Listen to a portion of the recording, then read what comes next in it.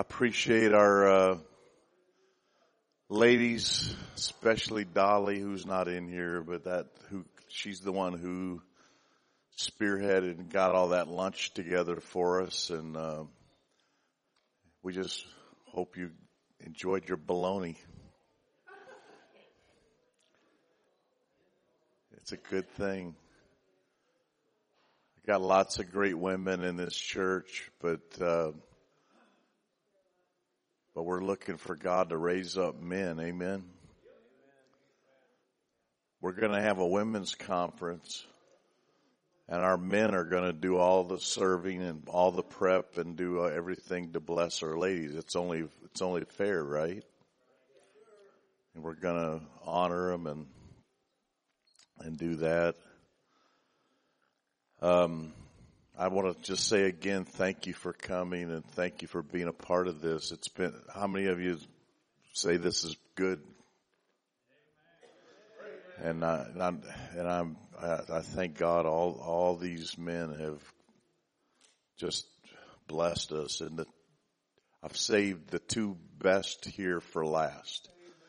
And I say that, not because, but let me tell you why, because these are two elder statesmen and men that have been around and have been and run this and have set an example for us to follow and know the whole importance of fathering and there's two issues here that I felt like, are just really, really begging to be addressed. And so I asked Pastor Ed Townsend from Gary, originally from Chicago, and I think he'll probably tell you about himself, but here's a man that's, since I've known him through Revive and how God's connected our hearts, I don't know, there's just something that I feel like God has given him a special assignment into this region, because I don't think he was really looking to come to Indiana, but when God sends you somewhere, then you just go. And I appreciate men who obey God like that, and he's been such a blessing to the region. And so you're going to enjoy this opportunity and to hear a man with who carries the mantle, and I'm excited about it, excited about what he's going to share today. And it's a challenge. It's an important challenge. So I want you to bow your heads. I know we've had lunch, and now the temptation, is going to be to your stomach juices to work that bologna over and you to get a spirit of slumber over. Father, I come against that spirit of slumber, especially that tryptamine that's in that turkey we ate, or whatever they call it. Lord, I just pray that you'll quicken us and awaken us and enliven us, Lord, to hear the truth and hear what you want to say to us. You've continued from last night to this morning to now to speak, and I believe, God, there's just more, and I just say, I say, come on, Holy Spirit, come on. We open our hearts, we open our lives, and we just invite you to come in and challenge us and help us. And I ask it in Jesus' name. Amen. I want to introduce to you Pastor Ed Townsend. Give it up for Pastor Ed, would you?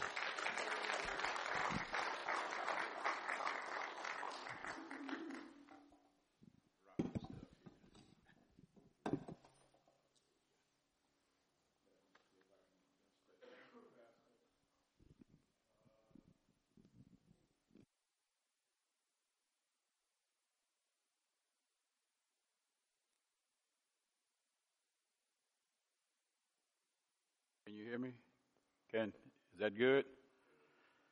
All right. Now,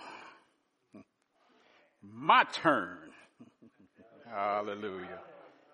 Hallelujah. Hallelujah. We were treated to a good meal last night. Two gentlemen that put the ingredients in the pot. Now I'm here to stir everything up. Now, I'm kind of radical. I use my hands a lot. The reason why I let people know, because you'll say, wow, he is really, because I believe I'm excited about the Word of God. It saved my life. And so, whenever I get the opportunity, I just get excited. Now, I want you all to know, I'm a teacher of the Word. And you all in school. Okay? Now, if you're the slow class, you won't get recess. But I can look and see everybody here is the high honors class, right? Amen. So I like participation. I like feedback. I like you to go, yeah. I'm not a hooper. I'm not a screamer. I get loud, but I'm excited about the Word of God. So when Pastor Mike asked me to speak, I'm like, you sure he's got the right Ed Townsend? He don't. I mean, you know what I'm saying? Because he sent it to me in an email. And I looked, I said, wait a minute, is this, he got the right email address. So anyway, my assignment is a man's call to his brothers. And just to give you a little background about myself, born and raised in the city of Chicago, thought I'd live there till Jesus come. But God said, no, move to Indiana. Now let me be honest with you. I have children that live in Indiana, and I didn't want to live that close to them. I'm being honest, Bishop. I raised them. I was around them all their life. I didn't want to be that close to them. You know what I'm saying? I love them. I love them to life, but I didn't want to live next door to them. I lived around the corner from them. And see, I have grandchildren, and I definitely didn't want to be that close to them because that means they're going to be on my house every day. See, because you know, when you got an empty nest, it's great. It's great. My wife and I, we come and go when we get ready. We don't have to worry about no babysitting. Now, understand, we don't babysit. Some do. Now, that might make me a bad grandfather, but we don't babysit. My wife babysits, but that's her thing. Okay. I don't call myself a senior citizen. I call myself a seasoned citizen. There's a difference. I'm a seasoned citizen. When I talk to people on the phone, they say, well, I see you on Social Security. I say, yeah, but that don't make me a senior citizen. I'm seasoned. Okay? You're not going to label me like that. I've been around the block. Some blocks 2 times. Okay. I believe church should be fun. I came from a church that was all gloom and doom. You should be excited about God.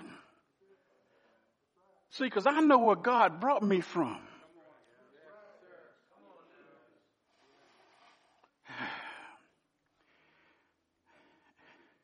I worked for the city of Chicago for 26 years. I drove a bus. I saw everything. Some things, it was nothing but God that brought me through. I heard Pastor Mike say he was a drug user and a drug dealer.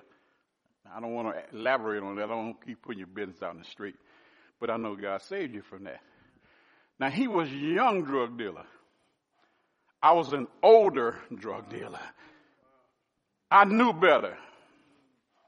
But I got caught up in the life.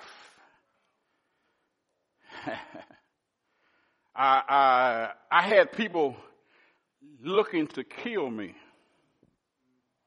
I never forget sitting in the car with a lady and her husband was walking around with a gun looking for me.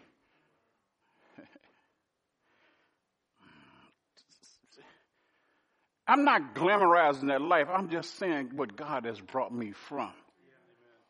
And I lost a son to the gangs, and that I hit a wall because I blamed it on God. And the man of God told me, you get your family and you in church. And I've been in church ever since. Now, I didn't go to church in the right way the first time. I would go to church. I used to go to church with cocaine in my pocket. Stand up and cry. Man, be praying, preaching, doing. I'd be crying. Hurry up so I can go snort that cocaine. Then I felt guilty. So I wouldn't bring it in the church. I left it in the car. There's been some rough areas in my life. I was married before, and when I came to the Lord, I came to the Lord so God would help me in my first marriage. That was the wrong thing to do. I wasn't coming for me. I was coming for my marriage. I wasn't coming for him to save me. I was coming for him to save my marriage. And when it didn't work, I left the church. Not knowing that my future wife was in the church that I was in. Later on in life, I got on the board of directors for the shelter for homeless women and children. And my wife now wanted to do volunteer work for it. But she could never get anybody to talk to her. So her daughter, her oldest daughter, which is my oldest daughter, was my friend. She was my get high buddy. Okay. She's saved now though. Hallelujah. Now, she said, you need to meet my mother. I said, I don't want to meet your mama. She's a Christian woman. I went. And her mama used to say, I don't want to meet him. He ain't saved. But God, see how God divinely connects things. God brought us together because of the shelter. She wanted to do volunteer work. Then she said, well, I'll meet him. And when I met her, she was standing at the door, and I was like, wow. I was pleasantly surprised. Well, the street in me started to come out. What's your name? Yeah, I mean, I didn't. And she put me in my place real quick. She said, my name is such and such. She said, my name is Evangelist Myrtle Townsend. I said, okay. I had to step back. I knew I couldn't come to her like that. But then she started explaining some things. So anyway, I invited her to an affair. And I said, listen, I'll pay for the tickets. It was a fundraiser. I said, I'll come back and pick you up. She said, I got my own car. Tell me where it's at.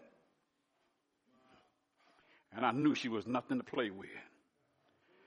But what gravitated me toward her was my mother liked her. And my mama didn't like nobody I mean, you know, no, she ain't the one, son. That one ain't the one. But my mother liked her. So we dated, and then we finally got married. This year we've been married 24 years. She's my best friend. And I told her she couldn't come. She wanted to sneak in the back. I told her she can't come. But anyway, a man's call to his brothers. Hallelujah.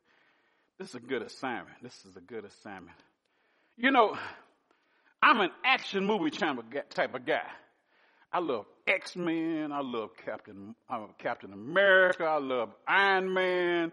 I love war movies. Because there's something about war movies that causes men from different parts of the country to come together for one common purpose. I love Saving Private Ryan. But one of my favorite movies was The Band of Brothers.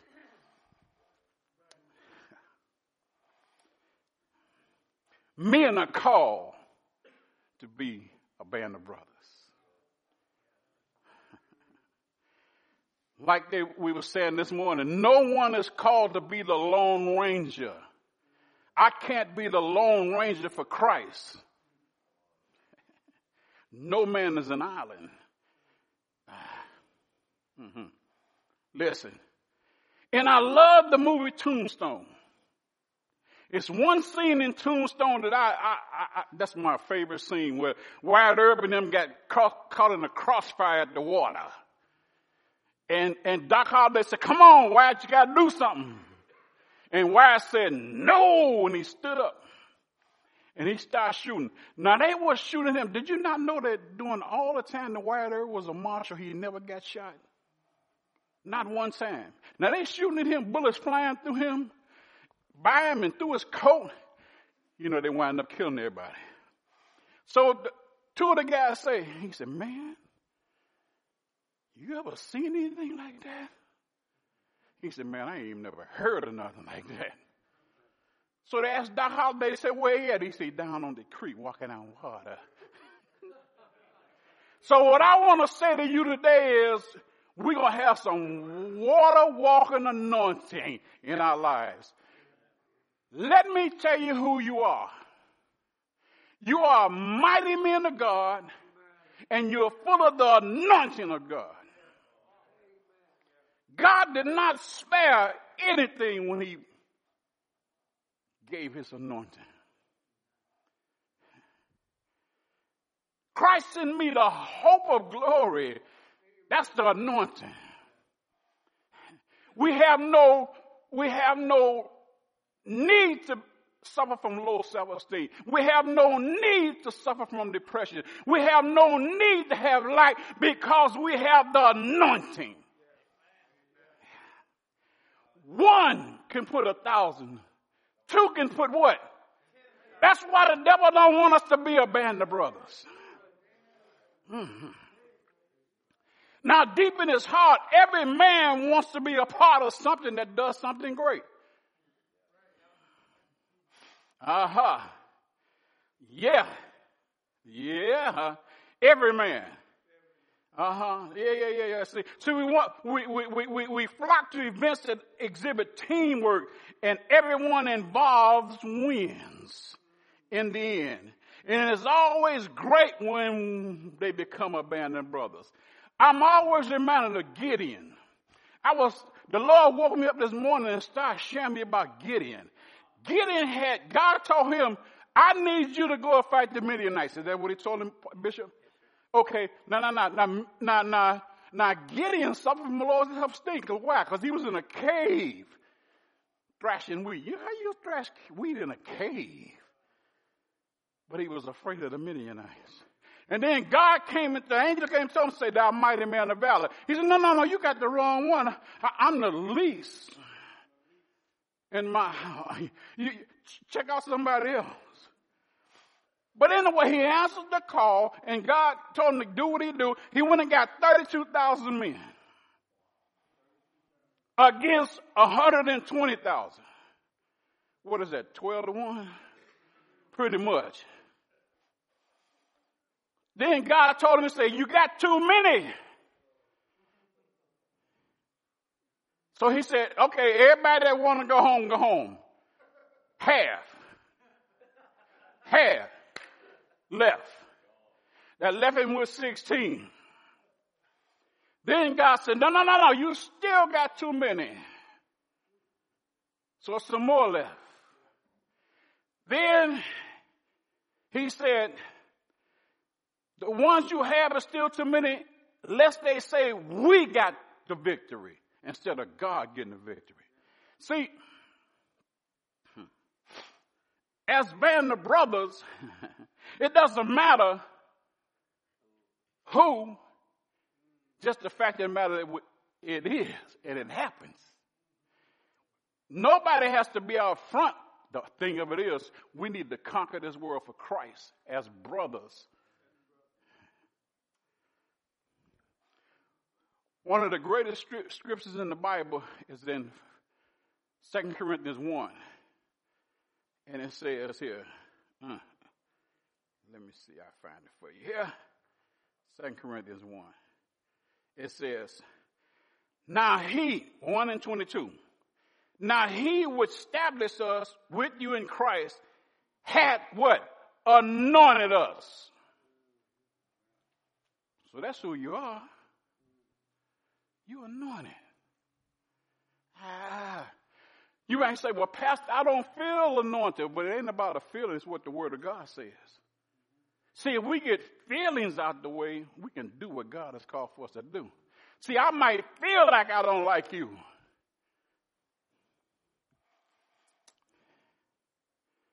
But it ain't about a feeling.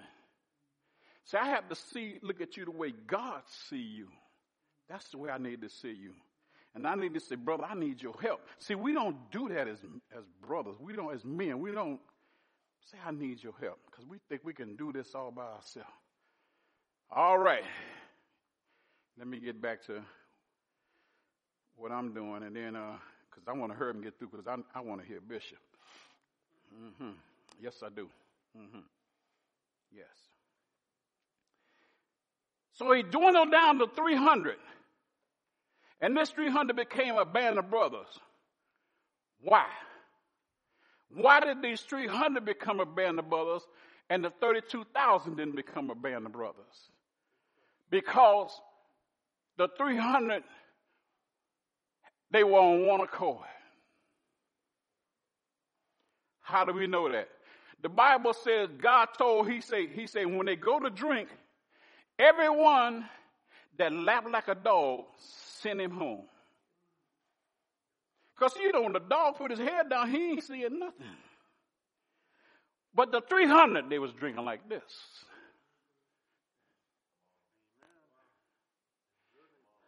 And as brothers, we need to watch as well as pray for one another. I've been in churches where everybody got their eyes closed. Big churches. And dudes going in ladies' purses. We need to watch as well as pray. See, the enemy of our soul, he's very subtle. That's why we need to watch out for one another. We need to pray for one another. Hallelujah. Now, I believe that men are called to be a band of brothers in the kingdom of God. And in becoming this band of brothers, we should see each other not as we are, but as we will be when Christ becomes Lord over our lives. And I believe men have fallen short in this area. We judge people on how they look. We judge people on by what they know. I was in a church one time and the pastor was influenced by a lady who had a degree. But she was just a crook. See, we look for the wrong things. Yeah. I believe that men that's fallen short of being the band of brothers that the world needs to see. We've fallen short.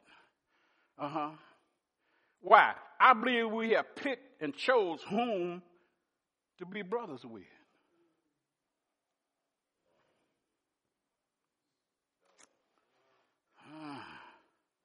And that includes all races.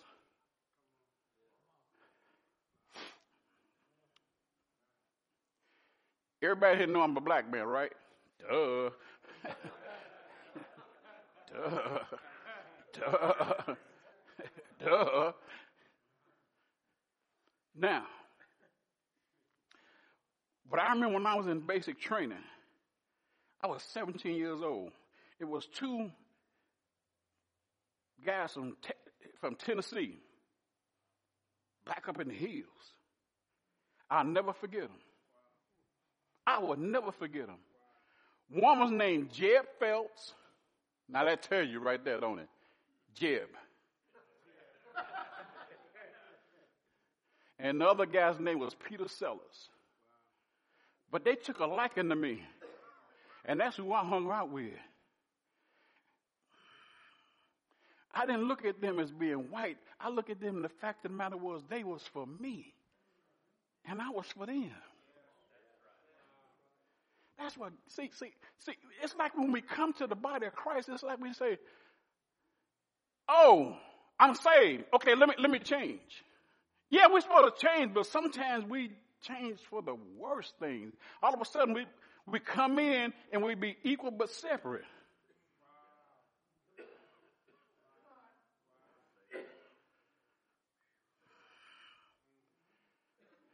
See, I don't want all black church.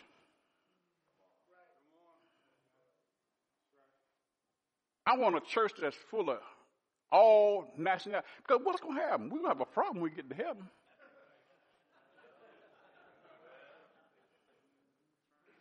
I had a friend of mine. He played keyboards in his church, and he's in the music department in this church. And his pastor, his minister, the guy was over the music department. All he wanted to do was play Fred Hammond songs and Donnie McClurkin songs, and he had to tell me, say, hold on. He said, listen. You're going to be in for a rude awakening when you get to heaven and see that Donnie McClurkin and Fred Hammond not the only one leading praise and worship. Listen, I learned a long time ago, it's not who you are, it's what you are. I love me some Jesus culture. Hey, what's her name? Smith, the leader. Yeah, I got on my phone. Come on now. I got Hillsong. Because I'm wise enough to know God didn't just put the anointing in me. He put it in you and you and you and you and you. Now, my job is, as an anointed man of God, is to tap into the anointing that's in your life, and we can do some things for Christ. As brothers. Now, just in case you didn't know it, Jesus started his earthly ministry with men.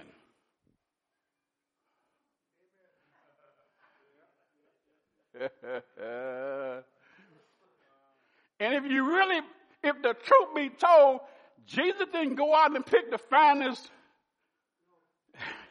He did not pick the cream of the crop. I'm going to say something here. And sometimes when I say that, people are like, say something that's really controversial. Mm-hmm. Jesus didn't base his choices on appearances, their status, their gifts, their finances, or their station in life. See, we being a brother sometimes fall short of the master's plan because that's what we base our choices on. No. And there are those who are influenced by degrees and eloquence of speech.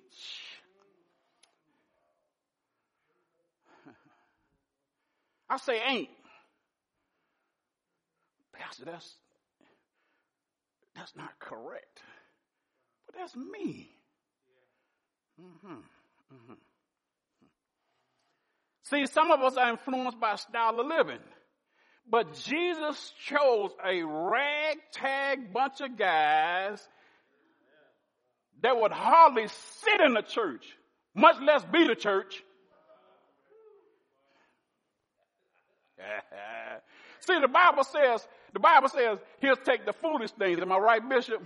Well, I'm here to tell you I was a foolish thing.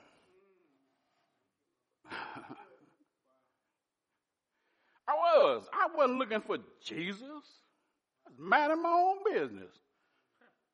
I ain't asked him to come rock my world.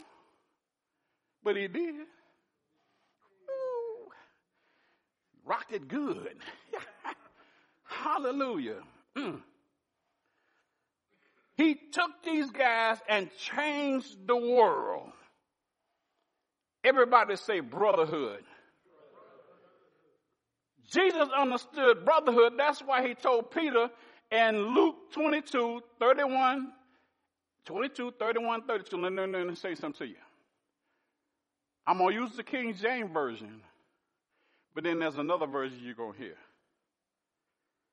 That's the Italian version.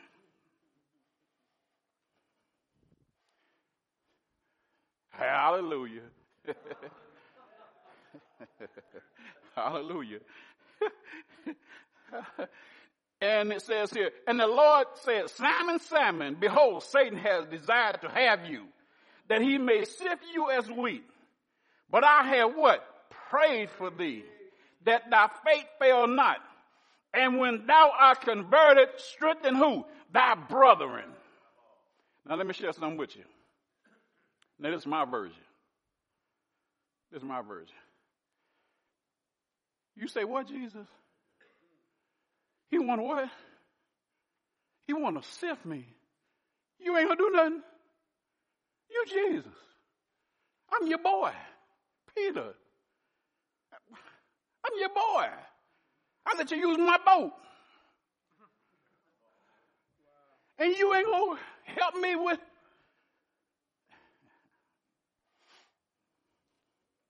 When I'm who? Converted. No, you don't understand. He coming after me. He ain't coming. He coming after me. See, Peter missed the point. He said, when you come through, go strengthen who? Your brethren. And there are times when we going through stuff and we need to strengthen our brethren. But we have this attitude that I don't want to tell my problems because I'm scared my problems might get out in the street. That's the problem. I was telling them earlier, I got a pastor friend that all he do is say, Pastor, I need you to pray. I don't need to know what for. Now, if he want to share with me, he can, but it goes no further. Because he asked me to pray for him. And what that does is that strengthens our relationship. Everybody say relationship. That's a bad word with men. That's a bad word. Hey, man, let's mean you have a relationship. You're like, what? What?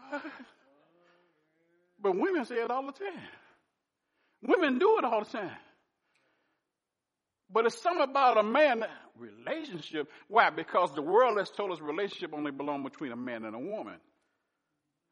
But Jesus had a relationship with the disciples. Listen to me. They ate together. They slept together.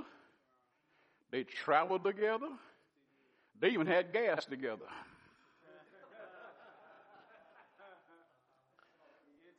People say, ooh, Jesus had gas? Yeah. The scripture said we don't have a high priest that has not. But in all ways. Hallelujah. See,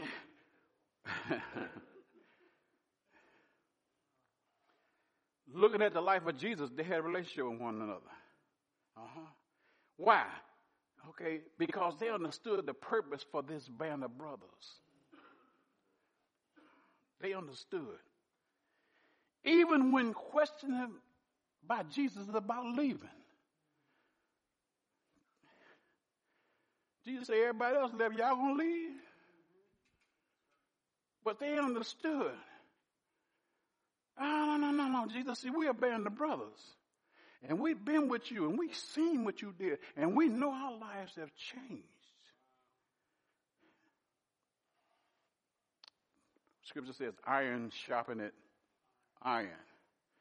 Some of us don't want to be sharpened. I like where I'm at. I'm comfortable where I'm at. Yeah, but you will never go any further than where you are.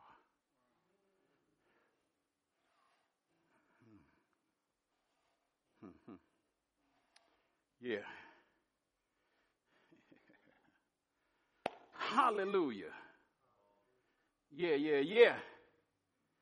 See, I for one believe we have failed to live up to what the standard of the word of God says about brotherhood.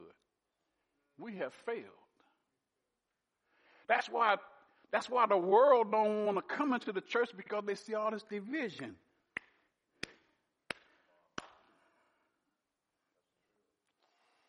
I learned a long time ago. Pastor Randy, how you doing? I learned a long time ago. It doesn't matter what the name of the church is. Are you preaching the gospel of Jesus Christ? I don't care about the name. If you're preaching the gospel of Jesus Christ, we can fellowship. Now, if you're talking about the gospel of Buddha, have a nice day. But you understand what I'm saying? And we have allowed that to creep into the church. We have allowed that to creep into us, and that's why the church has no power. Because the Bible, see, are you anointed? Are you anointed? Are you anointed? All right. So if you are anointed, that means you have the power of God living in you. So people should want what you have. And what's happening is, because division and so much other foolishness creep up into the church, people don't want what we get. Why? Because look, when you look, see, Adam lost the anointing. He lost the garden, but he lost the anointing. He lost the ability to walk with God. He lost the ability to spend time with God. And as long as we're divided, we're spending time with God in vain.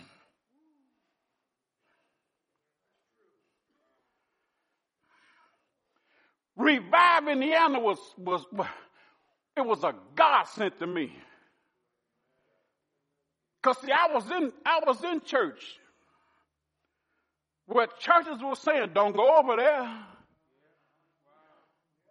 I've heard men of God say, man, don't go over there. They talk about faith. What? I thought the whole Bible was about faith. What are you? Don't go over there. And you had pastors that was jealous of each other because you had 2 more parking spaces than I had in my parking lot. That's crazy. That's crazy. And me, I bought into it. I was in a conference one time with T.D. Jakes, and T.D. Jakes preached his heart out, Pastor Mike. And you know what the pastor told me? He didn't say nothing on that. I'm like, and I said, yeah, he sure didn't. Because I bought into it. That is not what God has called for us to be. We are a band of brothers called to shake the foundations of this nation. That's why the enemy is so afraid of us getting together. He wants to keep us divided. Because the house divided.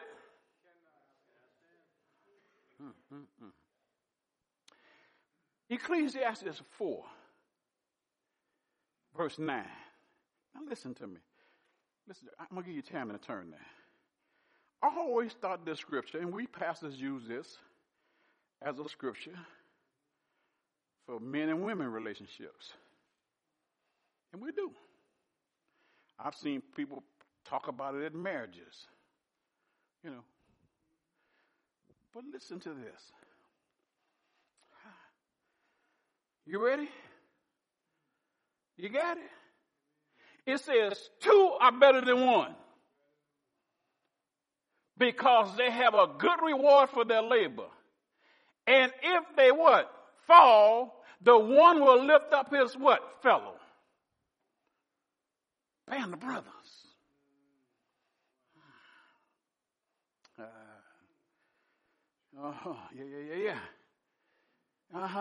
Yeah. Then it says here, but woe to him that is alone when he falleth. See, the devil wants us to be alone. Yeah. For had not another to help him up. Verse 12. If one prevail against him, 2 shall what? Withstand him, and a 3/4 cord is not easily broken. Are you listening to me? You, my brother, me, you, and the Holy Ghost can do wonders. Yes, sir. Yes, sir. I have seen miracles happen in the church. I was in the service where everybody was on the one accord, and there was a brother that walked like this. And the power of God came in, and the brother was laying on the floor. His legs went straight up in the air. I'm sitting there watching, and his legs straightened out. See, you can't tell me about what God can't do. It's too late. I'm like Martin Luther King. I done been to the mountaintop. I done looked over. If the devil wanted to stop me, he should have stopped me a long time ago. It's too late now. See, I'm your brother. See, I'm going to stand shoulder to shoulder with you with everything that you're going through. And I'm not going to broadcast it. I'm going to pray. See, my wife and I stopped a lot of foolish telephone calls.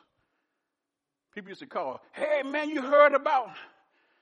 So I said, did you pray for him? Let's pray for him. People don't call me no more with foolishness.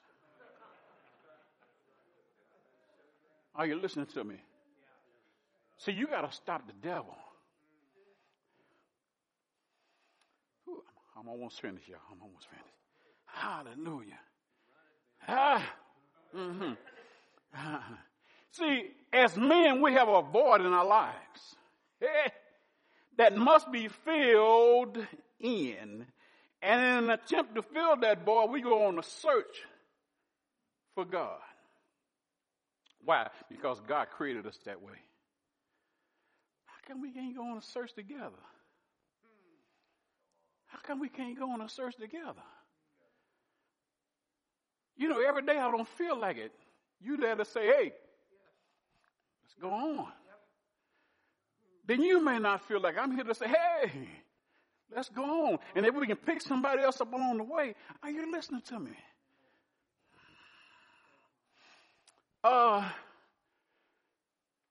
This guy, he used to be the editor of the Chicago Sun-Times, Lee Strobel. You know, Lee Strobel said about on the quest to prove that God wasn't real. You know why he did that? Because his wife got saved and he was mad. Because she stopped being his running buddy. You know, because she went to parties with him and went out to drink with him. But she stopped because she found Jesus. And he told her, I'm going to show you that Jesus ain't real. He took a leave of absence from the Chicago Sun-Times to go and find out that Jesus wasn't real. And guess what he found? He found Jesus.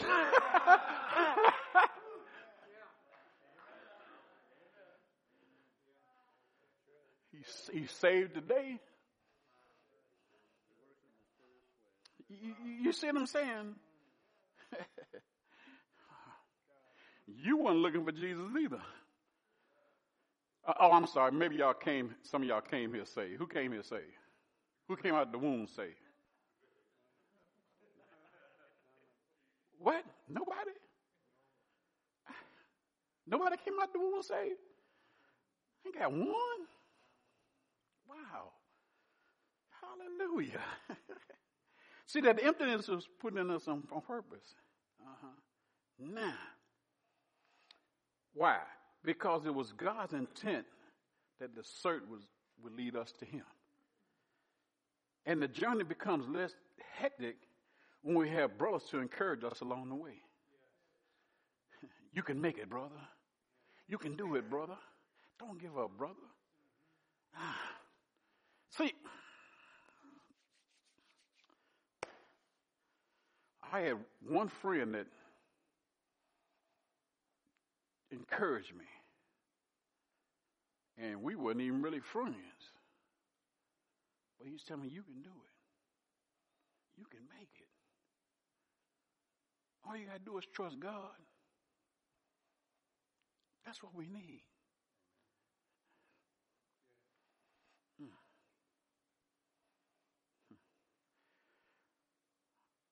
I'm a history buff. That was a phrase used by Rear Admiral Horatio Nelson, who referred to the captains on this command. Listen to me real good. And this is him talking. Yet, if I know my thoughts, it is not for myself. Or on my own account chiefly, that I feel the sting of disappointment. No, it is for my brave officers, for my noble-minded friends and comrades. Such a gallant set of fellows, such a band of brothers.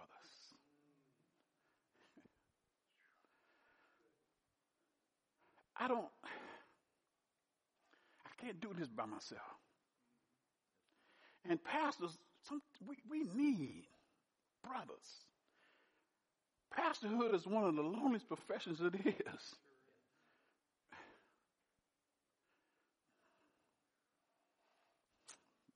Being a pastor, it's tough. Because like Pastor Mike said earlier, we got our own things going on, then we got to deal with your things. You know, I tell my people, you got my cell phone number. Don't you call me tomorrow the goldfish died.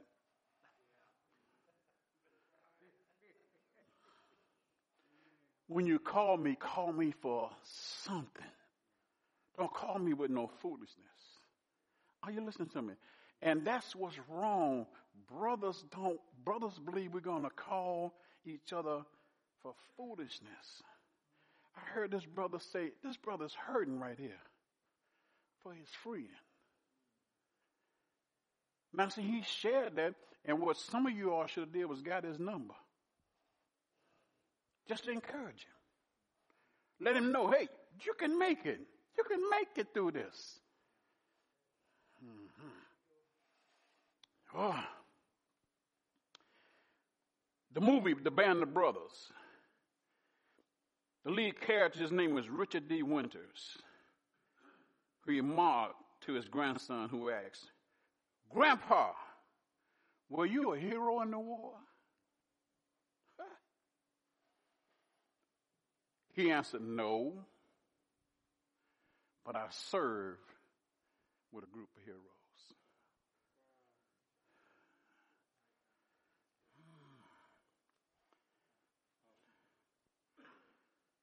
Band of brothers. Let's be who God called us to be. A band of brothers. Am I my brother's keeper? I should pray for you, encourage you, lift you up. Even if nothing ain't going on, you need to pray for people. Just when God places it on your heart, just pray for them. Don't nothing have to be wrong. We need to become the band of brothers that God has called for us to be. That's a man's call to his brothers. Amen. I'm out of time. I'm finished. Let me pray. Father, in Jesus' name, hallelujah. Father God, help us to understand, oh God, that you have called for us to be a band of brothers. You have called for us to work hand in hand spirit and spirit, oh God, with your Holy Spirit, oh God, to shake this nation and take it for you. Father God, hallelujah. I pray that everyone hearing the sound of my voice, oh God, I pray that the anointing of God will rise up in them, oh God, that they will become a band of brothers, oh God. Stepping across racial boundaries, stepping across denominational boundaries, stepping across the world system, oh God. Hallelujah, because we don't live by the world system. We live by God's system. Hallelujah. Father God, we are in the world, but not of the world, so we choose not to participate in the world system. It's not about a man in the White House, oh God. It's not about a man in our house. It's all about you, oh God. Because what really matters has not changed. You are still God. Hallelujah. And besides you, there is none other. So I pray, oh Lord, that we will come to the realization that we need one another. Hallelujah.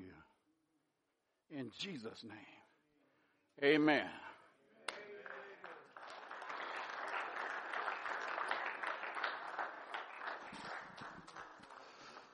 Amen.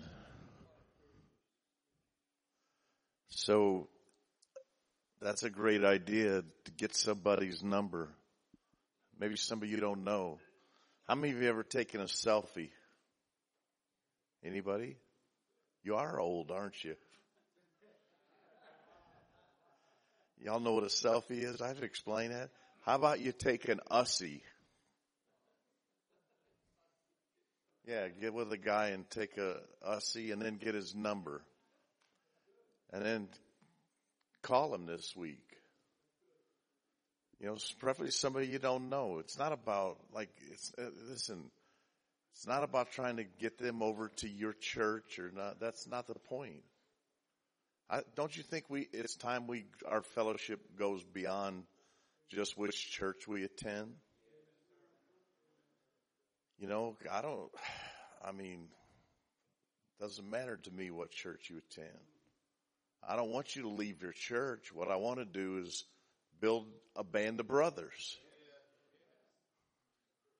I don't want, you know, we have this go all the time here with, you know, Pastor Mike and I. We have a great relationship, and, you know, people go here and there, and we had this conversation earlier. I said, Mike, I want you to know our relationship is never going to be affected by what happens between people. And so, you know, because I want a relationship with him that's where we're not threatened. You know what I mean? So drop all that. You know, it's not about, and if you're trying to just do that to recruit men for your church, you know, shame on you. Don't do that. You know, because it's about building relationships and, you know, not about, it's not about that. We got to get bigger. We got to get bigger in our hearts and stuff. So thank you, brother. That was awesome. A band of brothers. Think about that. I'm going to have to go watch. I know I watched that movie when that movie's pretty old, isn't it? I need to watch that again because I get a lot of inspiration from movies. I do. Last Saturday we had a leaders conference here, and I showed a scene from Up, the cartoon Up. We were all in tears. I mean, it just rips my heart out. It was powerful.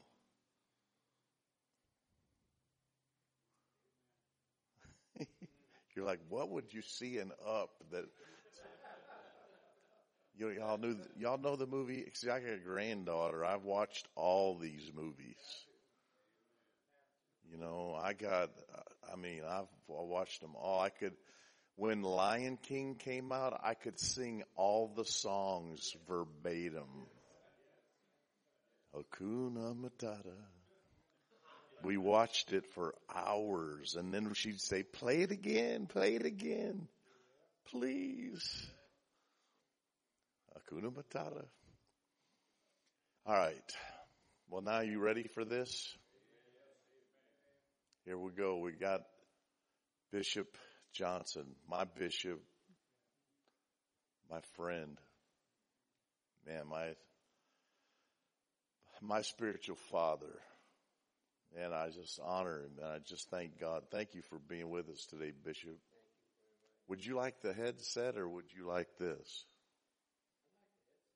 Could we wire him for sound? You remember this guy right here?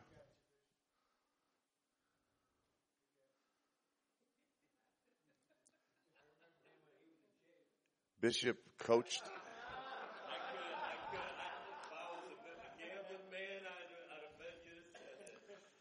Bishop coached Steve when Steve was in high school. Bishop was a football coach in Calumet, wasn't it? Calumet High School. That's when he launched his ministry and started it in his living room. And his part of his assignment wasn't just to build a church, it was to build marriages. And so today he's going to talk to us about a man and his marriage. You ready? I'm excited about this. So I want you to welcome, and let's stand and honor Bishop Ron Johnson from Living Stones in Crown Point. Amen.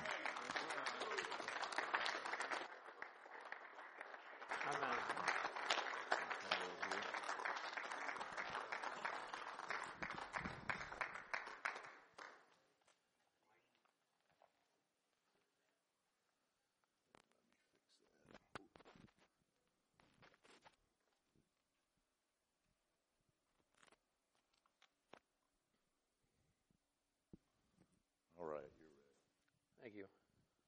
Sit down, gentlemen. Sit down.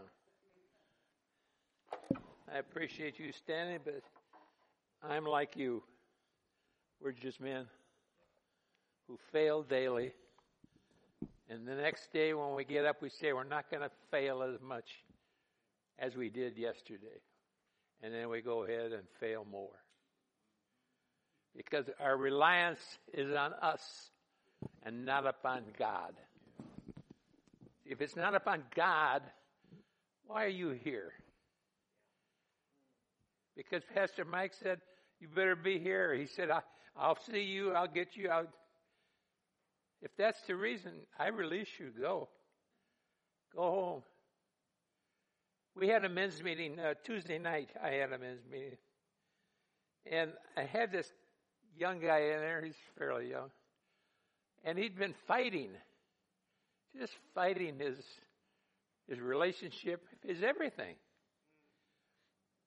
And the guys were just pumping scripture. And finally I said, okay, that's it. They looked at me and said, what do you mean? What do you mean, Bishop? We're not going to encourage him with scripture anymore because it's not going to do it. It doesn't do anything. He said, well, it would do something. No, it wouldn't. He's not receiving it. He wants to go to hell and not to heaven. All of a sudden, I had everybody's attention. And I said to him, welcome to hell, because that's where you're going. Get to know people. When you go out there today, you better find some people who are going to hell too. And then you can see them in hell. You can have this party that all you talk about. He's looking at me like, what happened to you? I said, nothing happened to me. I'm the same. What happened to you? There was a time when you believed. And we tried to cover it with the word and other things like that. It doesn't do it. It takes an act of God in your heart to change you. My words are not going to change you tonight. They might stir you. They might aggravate you. They might do whatever to you. But they will not change you until you are ready to be changed. And most men aren't ready. They've got too much of their life they want to live, and they want to play, and they want to do this. Too many things they want to do. Go do them.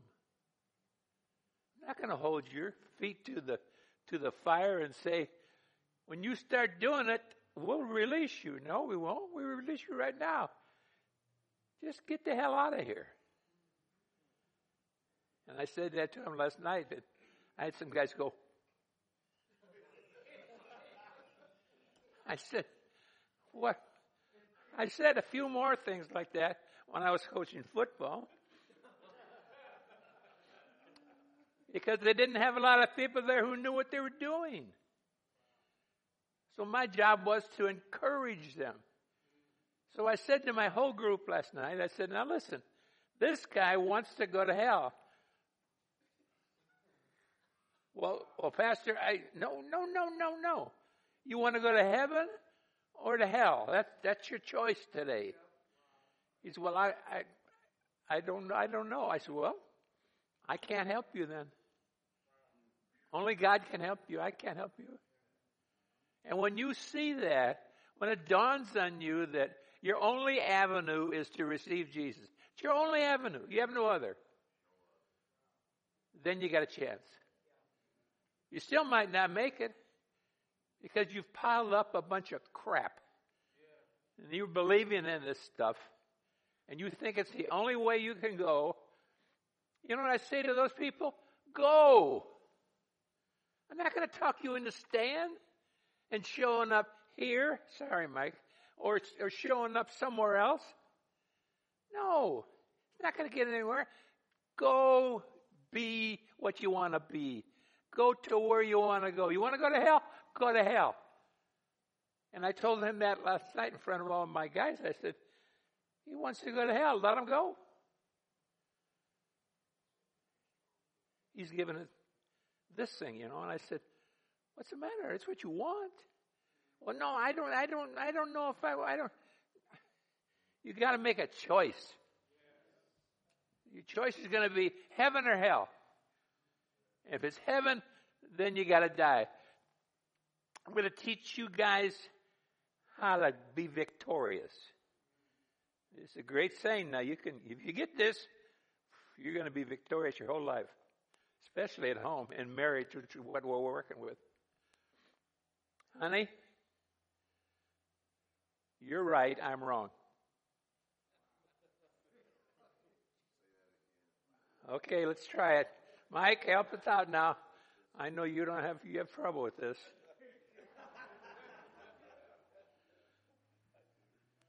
Okay. Mike? But you're not married to Mike. No. Who are you married to? We're going to put her name in there then. We're going to put it in there. Isla Jane, I love you because you're right and I'm wrong. And after the pain goes away, because see, it's painful for a guy to admit that he isn't the know-it-all. He isn't the guy who has it all under control. He isn't the guy that's just victorious. He's the guy stumbling. Somebody help me. Where's the door? It's over there. Well, open it for me. No, you open it for yourself. Hell is on the other side. Heaven's on this side. Where are you going to be? That's the question. See, everybody's struggling out there. Well, I think I want to do this. I want to do that. Go do it. My guys are all free. They all know. Pastor's going to let us go because I'm not in control of you. If you're given to the Lord, He's in control of you. No matter how you want to go about it, He's in control of you. And from there, you will have victory or defeat.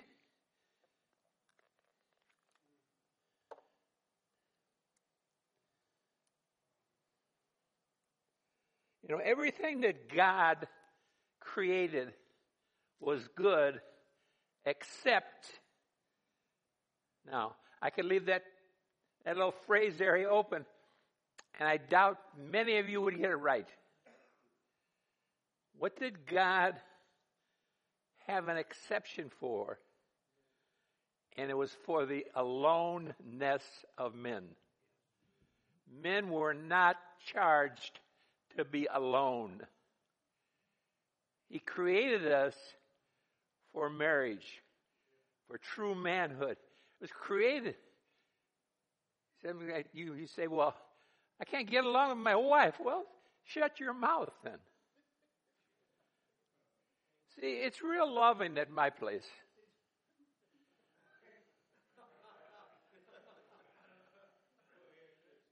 I want to get to victory. I don't care if I hurt your feelings. They're your feelings. They're not mine. I feel great. You're the one that's got to get a hold of it. And so God said, I'm going to make a woman for you. Great, God, great. Make her this way. Have her do this and do that and do all these things. Let her look like this and whatever. No. I'll make her the way you need her. That's a scary thought. Because most of us don't have a clue what we need. We figure we got some idea of what we want. But you can't have sex 24 hours a day. That's out. You're not going there. Even if you could, she wouldn't. You all know that. Thank you, my brother. Everything God created was good except being alone. He didn't make you to be alone. How many of you are not married yet? Anybody? That's good. Good. You guys are all started in the right place. You're married. Or you were married. How many of you are divorced now? See a couple of hands. I'm sure you went before God and fasted and prayed for days and weeks and found out what God wanted you to do, right? I wasn't born yesterday.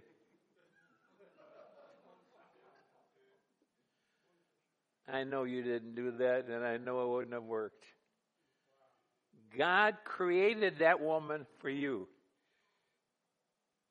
One time I was arguing with God. You guys never argue with God, do you?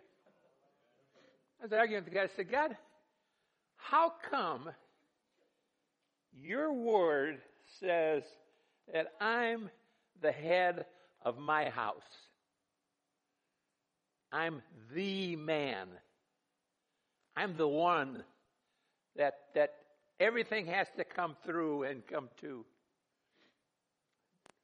Oh, you say, God, nothing? Okay. So we keep going. I said, if that's true, and I think it is, I think I can prove it by the scriptures, then how come she doesn't listen to me all the time? What was the question again? How come she doesn't listen to me all the time? How many of you have a wife that listens to you all the time? Everything you say is copacetic. It's fine and dandy. Anybody out there? You better not lie. And it doesn't work that way. We all know that. So, if your wife isn't yielded to you by doing your every bid, she's a normal person. She's normal. Well, I thought I was in charge. You are. You are. Go talk to Pastor Don, go talk to Dr. Trump and ask him, how are things going? Before this election, they had you buried You were dead and buried. And now people have to come to you for everything. Is that true? Yes, sir. Well, then, what happened? Somewhere along the line, we lost something. God had to prepare the man for the mate, just as he prepared the animals of the earth for each other. No difference. We have a bigger brain. We don't use it, but we have a bigger brain. God prepared every female animal to fit, however you want to use that word, to fit with the male part of it. And then he said, okay, go propagate. Go have fun. Have a good time. You're married. You can do anything you want to do. Be the man of God. Be the woman of God. Do you all have women who pray for you? You know, I'm trying to get out of the house. I'm behind this morning. My wife grabs me and she says, I need to pray for you. I don't question it. You want me to stand up, sit down, fight, team fight? What do you want me to do? You going to just pray for me? Yeah. Okay, babe, pray. So I'm coming over here and I'm thinking, okay, I remember what she said, but I don't know if it's sufficient or not. It was more than sufficient. It is more than sufficient. There are four musts, M-U-S-T-S, 4 musts of marriage. These have to be. Without these, you have nothing. First of all, you have to leave. You got to leave. I just got together with her. You got to leave everybody that is with you now and bring yourself into the fruition and understanding that God is God and He's my God and He wants to direct me. And He's going to teach me how to love this woman the way that only she can be loved. I don't know how. I know all you guys are great lovers. First of all, you got to change the word love out of your vocabulary. You got to get sex out of there. Sex has nothing to do with love. Well, that just killed about half of you. Nothing to do with you. Nothing. It's just a fun time that if you are in agreement with your wife, you guys can have a good time together. But if you aren't, all hell breaks loose. And you walk out of there thinking, man, I need to go somewhere where I can get laid. Pardon my original French, but that's what it is. That's what we're talking about here. If I embarrass you, forgive me. But I don't give a rip if I do.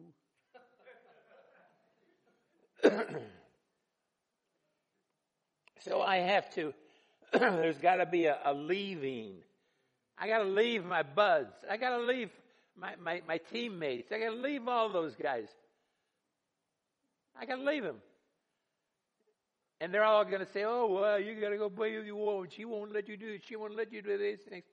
No, it's God who won't let me do these things. See, you got a great opportunity to speak about God, but you don't use it. You let the world chastise your wife instead of standing up for her and saying, no, she's got nothing to do with it. I'm here because I want to be here, and that's the way it is.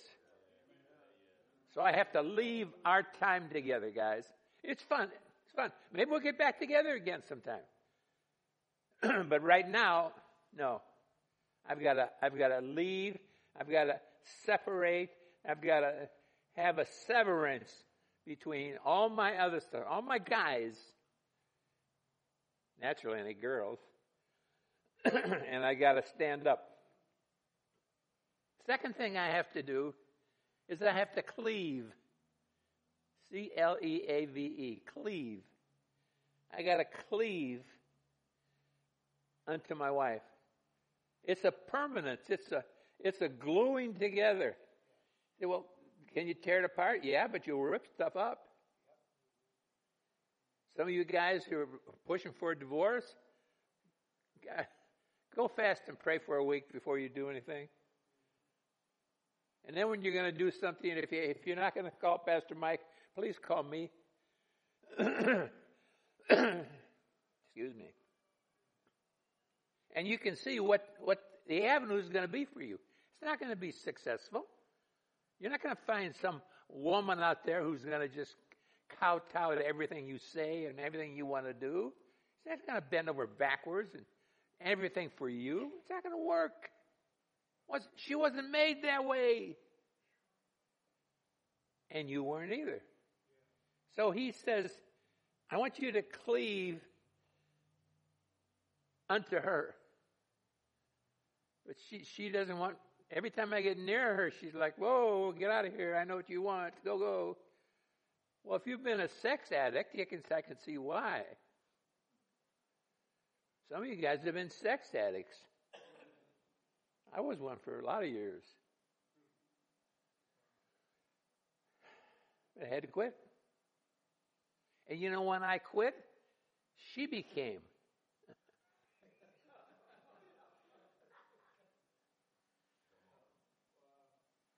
It was no struggle anymore. It was easy. Honey, what do we got tonight? And she gave me a look like, all we got is each other. We got nothing else, baby. Whoa. Shut down the phone. Come on, turn out the lights, light the door. Do what you got to do. Or you can fight it. Hey, honey, it's been 3 weeks since we've even slept in the same bed. Well, it's going to be 4 weeks now. That's the way it goes. All of you know I'm telling the truth. You're all that way. The problem isn't her. Oh, my wife's cold. There ain't no cold. No such animal's cold. You don't understand her. If you would yield yourself, honey, I am wrong. Honey, I have missed the point. Honey, I should have. Honey, I've, and then let it roll. I haven't taken good care of you. Some of your wives haven't had a tender touch without sex at the end of it in years. And you're thinking, well, isn't that the reason I tender touch? It shouldn't be, but it is for a lot of you. I'll be tender for the next 11 seconds. And then I'm gonna jump your frame, baby.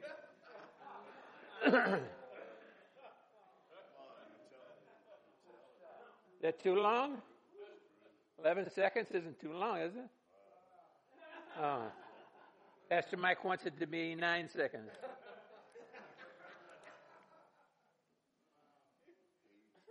So I've got to leave my old ways.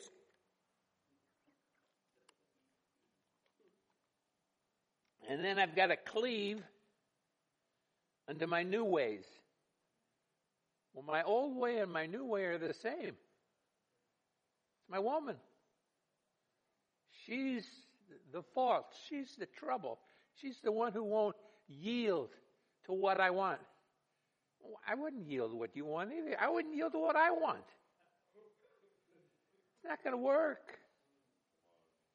It's got to be what he wants through you. Most of us here today, I won't say all of us because I won't say all of us. We don't know how to treat a woman. We don't have a clue.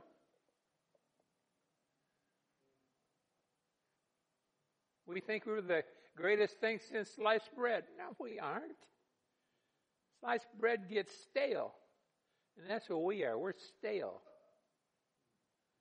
And he doesn't need us to be stale. So I've got leave and cleave. And the third one is one flesh. Now that kind of messes us up a little bit because we're not quite sure what he means by one flesh. He means one flesh. And that doesn't mean you're this way all the time. Now what he's talking about?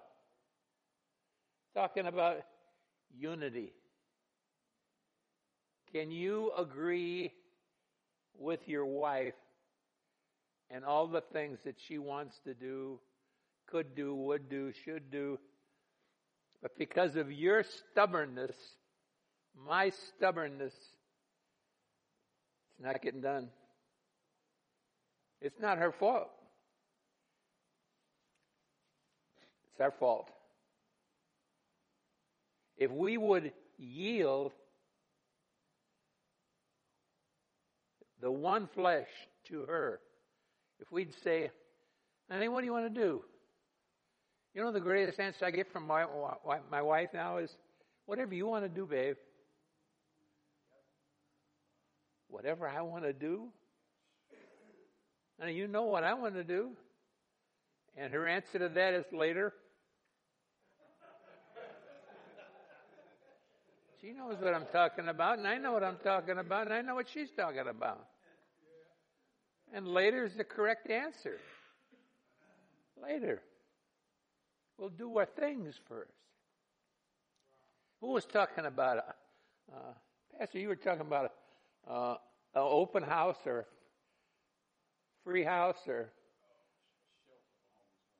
No more kids in your home, just you and your wife. Empty nest. What a great place to be. An empty nest. Now, some of you are thinking, man, I'll be glad when I'm an empty nest. Get these kids out of here. Get this woman out of here. Get this. Better be careful. The empty nest is wonderful. It's marvelous. You better have something to do, though. After your 11 seconds, you better be ready to go.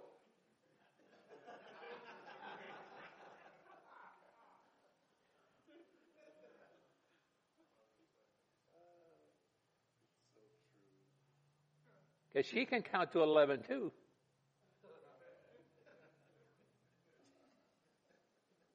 So we've got leave the crew I've been with, cleave to a new crew,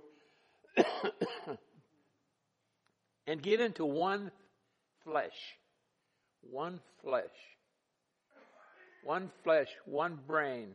Oh. One avenue, one object, one going. How do we do that?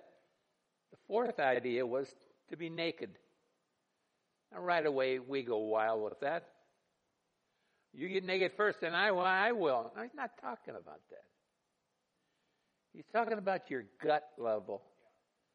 Be naked before him. You be naked before her. No trying to figure it out. No saying, well, I don't know if it's going to work or not. Are you thinking about doing this, or do you want to do that, or what do you want to do, honey? And her answer, I know what it's going to be. Whatever you want to do. Now, after I got over the shock of that, because it was a shock to me that she would give me that answer, because I would jump up off the floor and say, okay, let's get at it here. She said, no, you missed it. You missed it. Naked and not ashamed. Naked and not ashamed. Oh. That sounds pretty good. That's intimacy.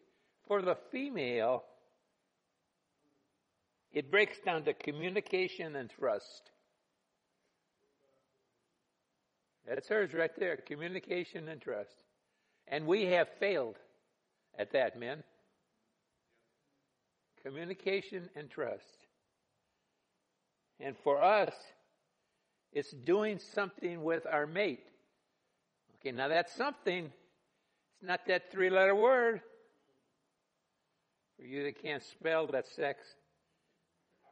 Okay? Just wanted to get you in there. It's not what he's talking about. Because that isn't her goal right now. Her goal is she wants to be so close to you. She wants you to think like she thinks, but she wants you to think you did it. You thought it. You think, well, we could do that. We could if you will yield. But if you don't yield, we can't. See, the man gets in control because God said, you're my man. I created you first. I created you this way. And I told you now go and subdue the world. And that's what you're doing. But you forgot about the woman I gave you who's going to work hand in hand with you and assist you all through this battle. Think, well,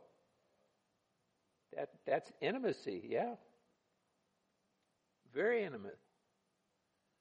And your wife wants that more than you do because she still knows you're translating intimacy into sex, and she isn't. She's translating intimacy into togetherness. One together, this way.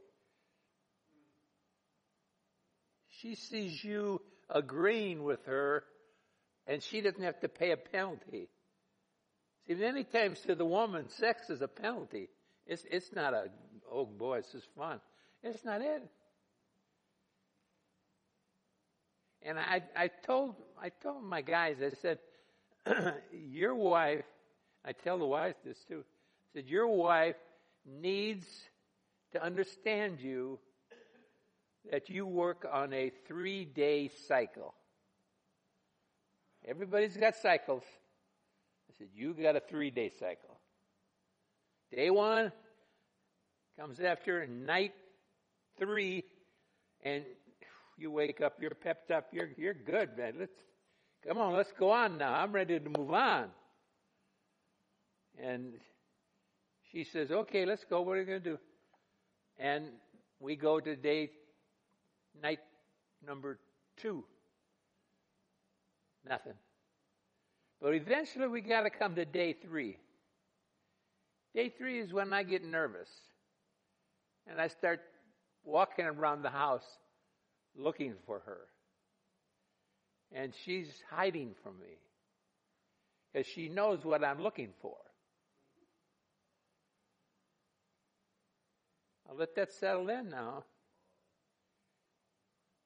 And she will end up giving me what I want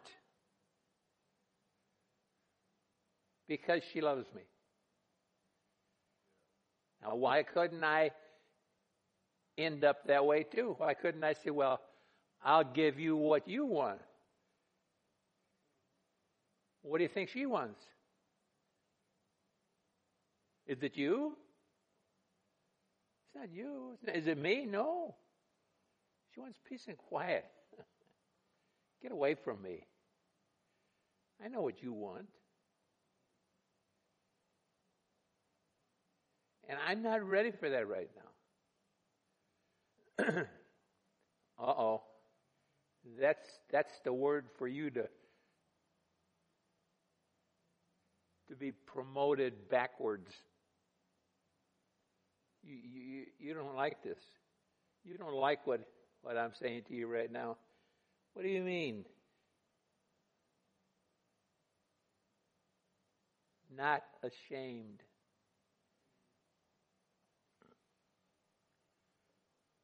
How many of you are ashamed in your relationship with your wife? Well, I got one honest man. Thank you, brother, for being honest. Appreciate it. What about the rest of you? None of you is ashamed of what's going on in your household between you and your wife. That's what you're telling me. I just want to make sure. So we had 1.5.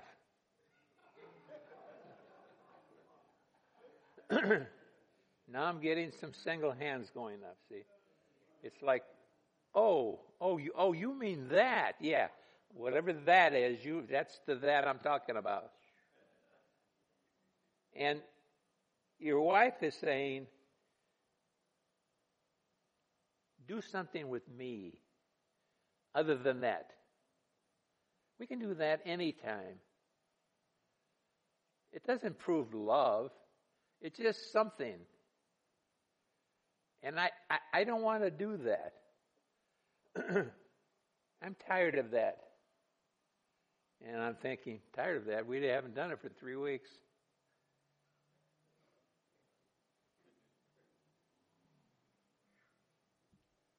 And all you guys are going, 3 weeks. Man, that's a long time. 3 weeks. You sure it's 3 weeks? It's not more than that, is it? No. It's not more than that. Should be less than that, maybe. But what I want you to do, what I want you to concentrate on here now, we're going to shift from sex. I know it's hard for you, but we're going to shift our brain from talking about sex. We're going to shift our brain to how do we build a secure house? How come your house isn't being invaded right now?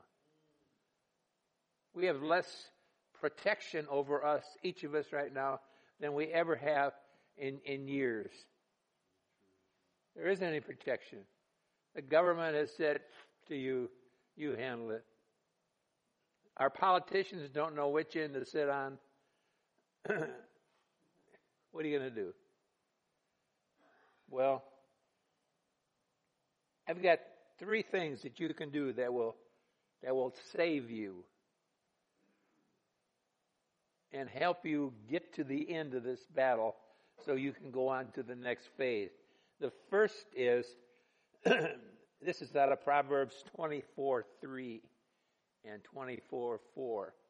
And he says, by wisdom, a house is built. Wisdom. Where are you going to get the wisdom? Better be from God, because you're not smart enough. I'm not smart enough to figure it out. So he says, by wisdom, a house is built. Then he says, number 2, by understanding, a house is established. Oh, that's more than just being built, to have it established. And then he goes on, he says, and by knowledge, rooms are filled with all precious and pleasant riches. So if you use that Proverbs 3:4 verse, by wisdom a house is built, by understanding a house is established, and by knowledge rooms are filled with precious and pleasant riches. We have trouble understanding this whole section. Doesn't make any sense to us. You got to think of the action words, action verbs. First of all, built, established, filled. See, well, I want those things. There's not a guy in here who doesn't want those things. How are you going to get them? You got to go after them. You got to give yourself up.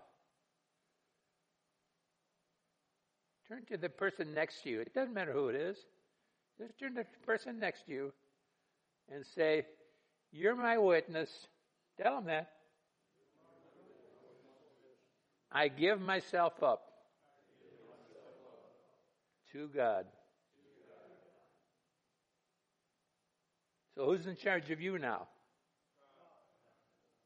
He has been all along, but you haven't figured it out. But he is too. So He says it's built to flourish. Your house is built to flourish. It's built to produce young. It's built to produce situations that are going to bring glory to the Father. It's built to produce situations that are going to cause you to be more than just a conqueror. You're going to be more than a conqueror. He says it's established. It's set in order. It's placed erect. It's not on an angle anymore. It's not falling down.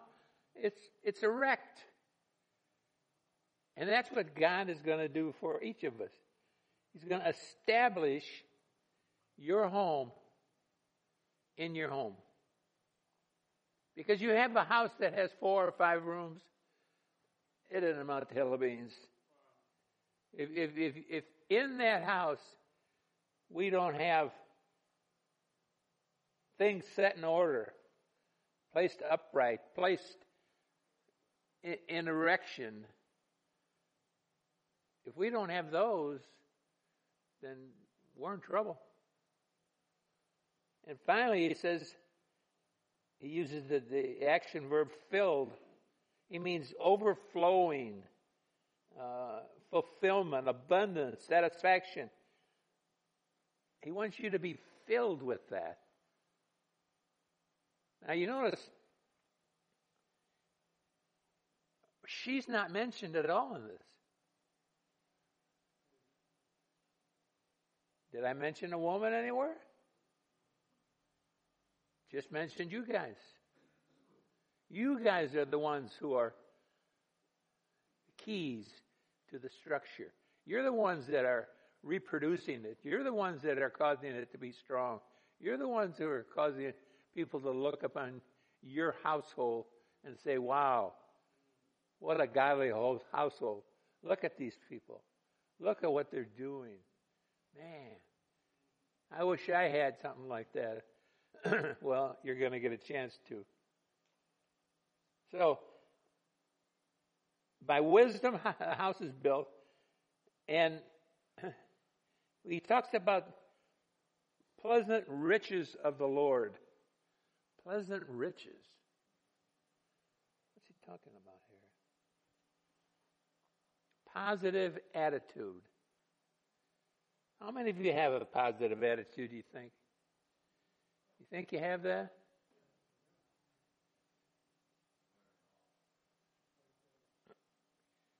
The other flip of positive attitude is pure motives. So when you're talking to your wife, is she getting the truth out of you, or is she getting your jibber jabber? Got to be one of those two. Can't be neither. Got to be one of those two. When was the last time you spoke honestly to your wife? When you said to her, you know, honey, I don't think we want to do A.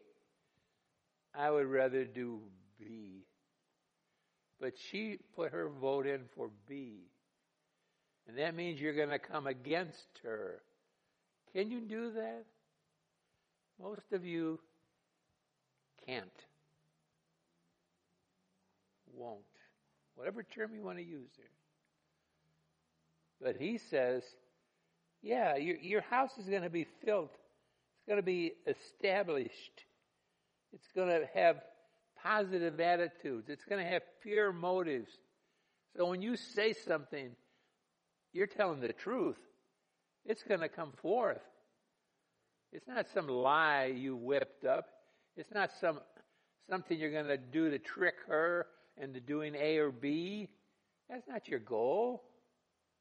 Your goal is to cause her to see pleasant riches of the Lord. And that's you. You're the one. You got to carry those out. He talks about having good relationships. Do you have a good relationship with your wife? Only you and her and God know. There are some people that know because they see you. They see how you treat her. Do you love her? Do you treat her well, or is it only in public? Is it only in church that you open the door for her, help her sit down, hang up her coat, do all these things, or is it just church? I would suggest it's that. Most men don't have a clue. That's what a woman wants to have from you and from me.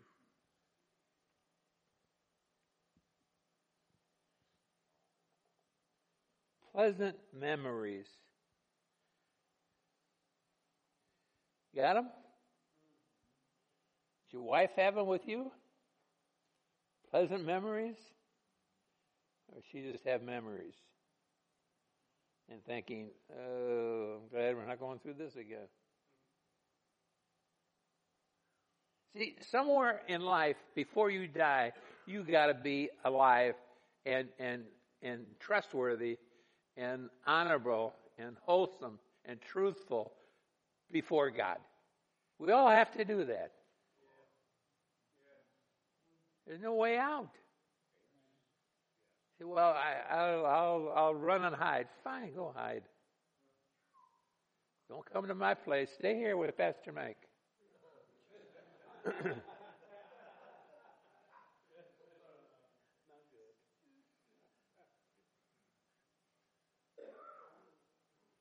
So, positive attitude, good relationships, pleasant memories, mutual, here's one that'll get all of us, mutual respect.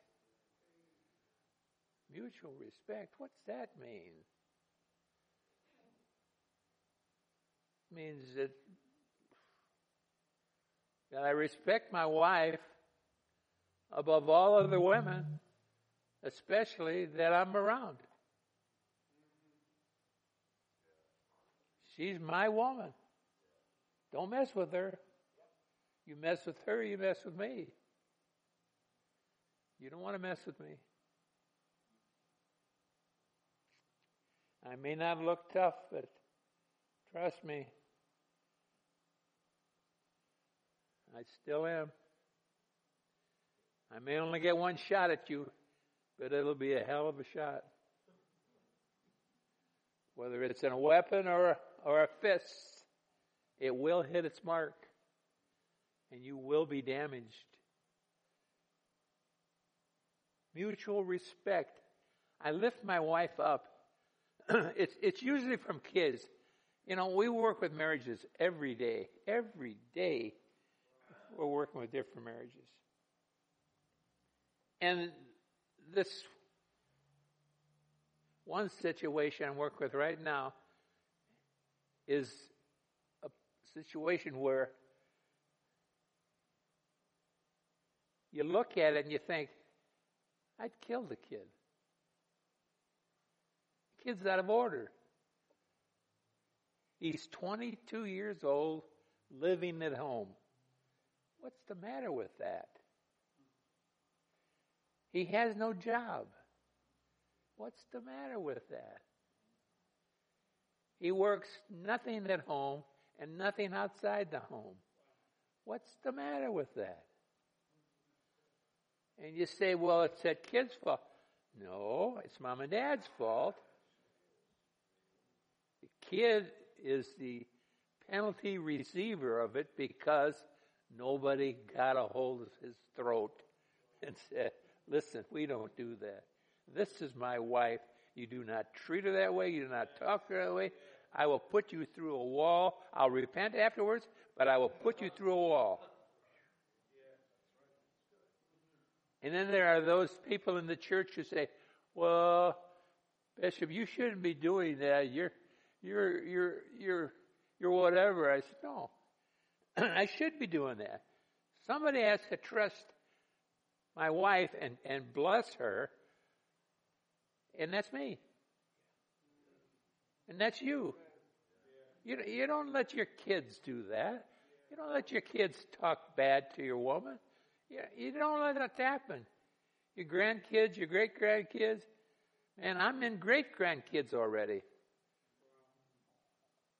I got 3 of them that should be coming forth this month. The end of the month. And it's marvelous.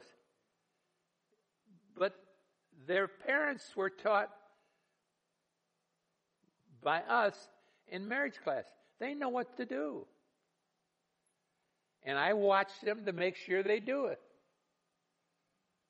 I want to know, are you taking care of your kids? Yes.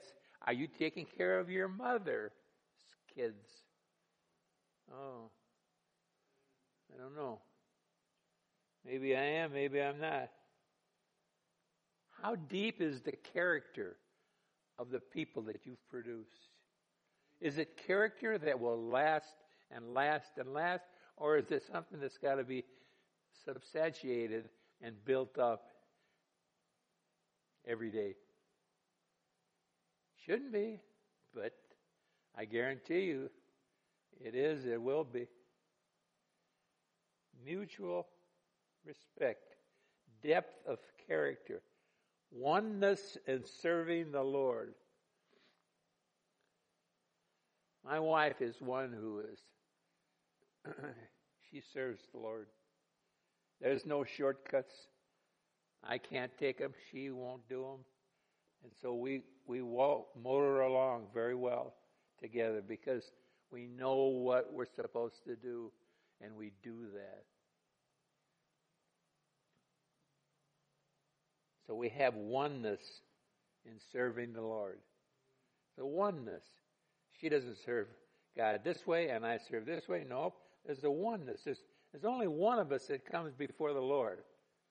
If she comes bringing me. If I come bringing her. But we come before the Lord in oneness.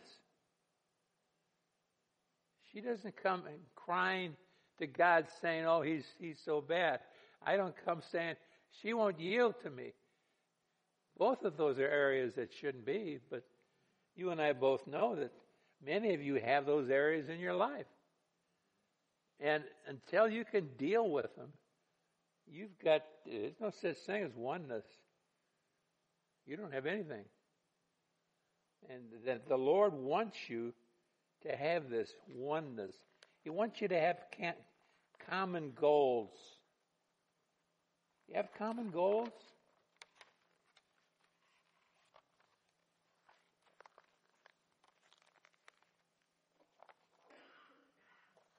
Should have.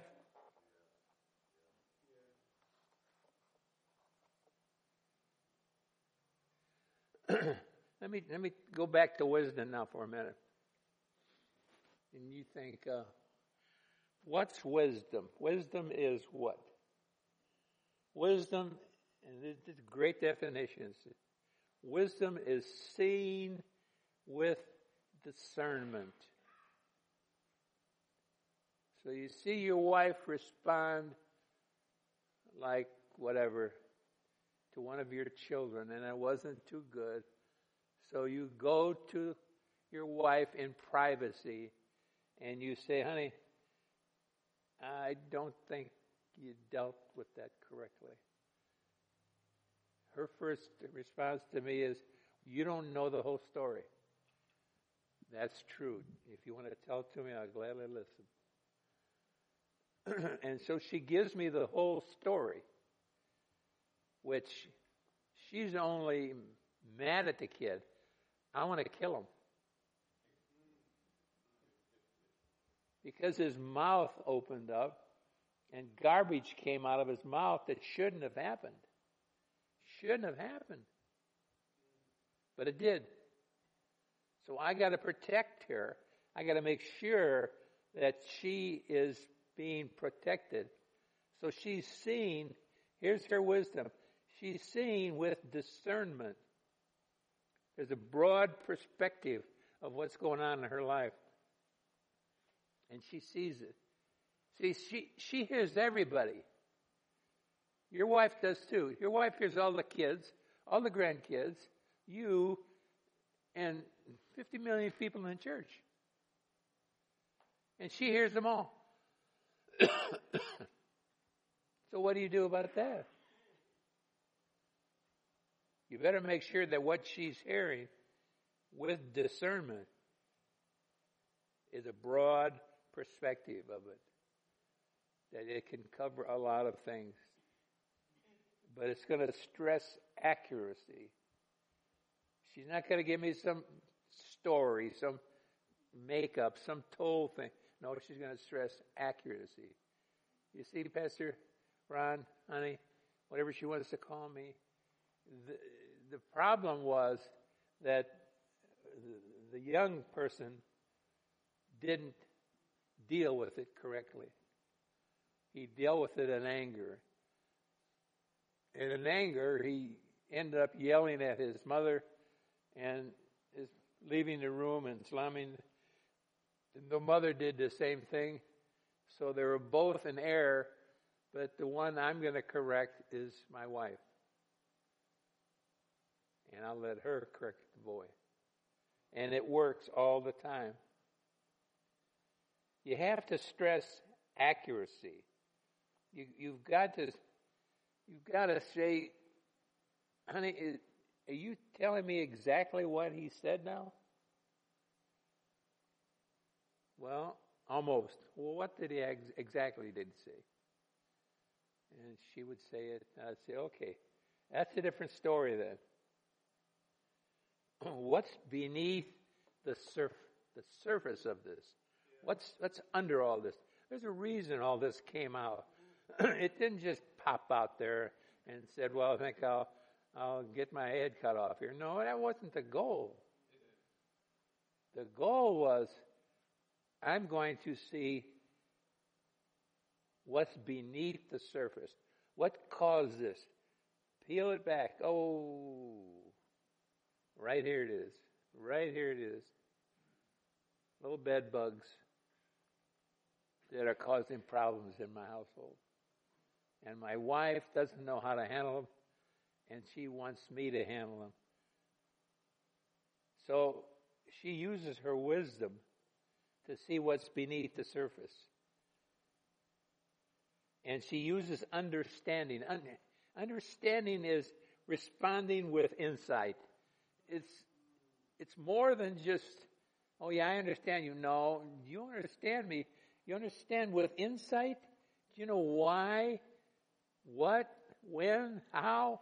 Do you know that part of responding with insight? Or do you just think you know it? Usually we just think we know it. We don't get there. We don't make it. So I've got wisdom, understanding, and knowledge. Those three are key. Key. Knowledge is learning to view the situation here now with the eyes and heart of the Lord. How would God respond here? What would he do? Would he yell and scream and jump up and down? No. Would he yell at the kid and do whatever? No. Will he yell at you, honey? Maybe. Would I yell at you? Yes. Wrong. Wrong. Wrong. I've got to be so on top of the situation that I don't let anything that's happened cause me to think another way.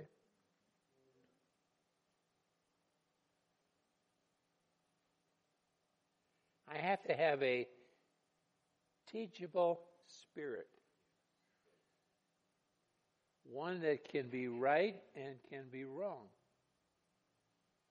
At the same time? No, probably not. But it would be there. Teachable spirit. Have your ear tuned to the Lord.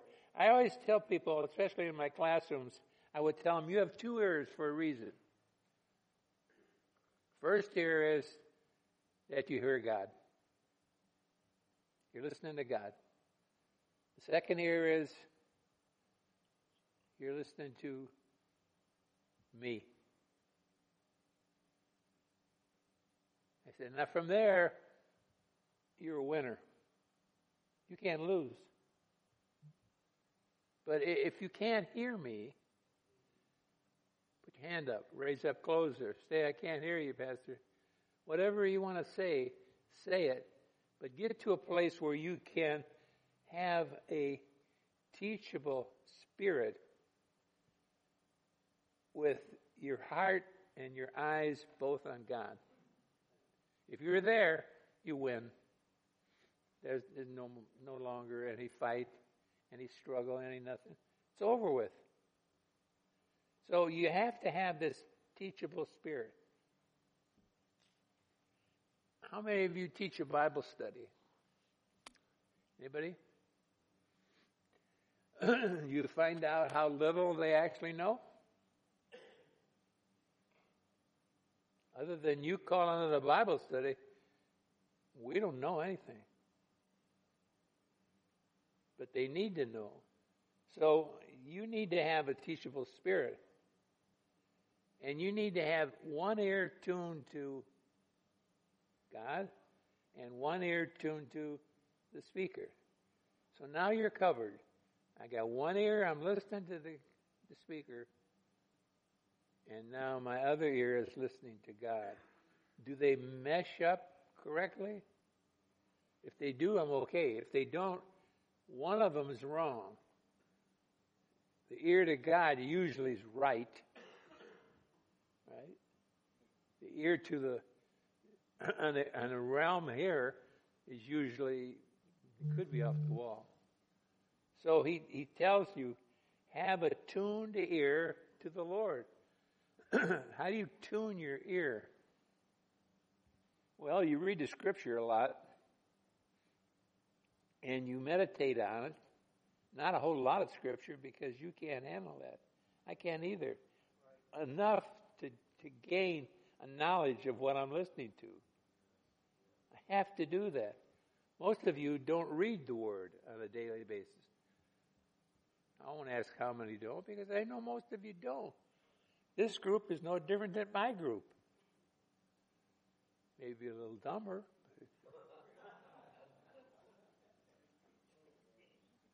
One of those things. And so, my tuned ear to the Lord is good. But I have to hear it. I have to hear it and listen to it. Have a desire to learn in the midst of your situation. Be able to say, you know, honey, I never thought of it that way. You're right. And then when she gets you up off the floor because you fainted when you admitted you were wrong, you didn't know what else to do, and she gets you up off the floor. And you say things like, I want to learn in the midst of this situation. I didn't understand where you're coming from, but I understand now, and I'm wrong. Man, you have erased weeks of mess. Weeks. And that's what you want. You want to erase the mess. And the only way you can do it is just yield to that mess. See the importance of learning and making time for it. I don't think we do that. How many of you have not read your word today yet? Have not read your word yet. So you've all read your word. Oh, got one over there. Okay. Got one there.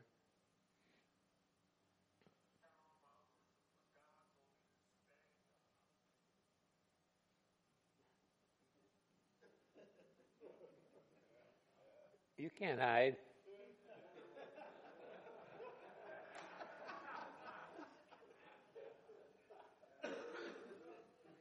We know it's you.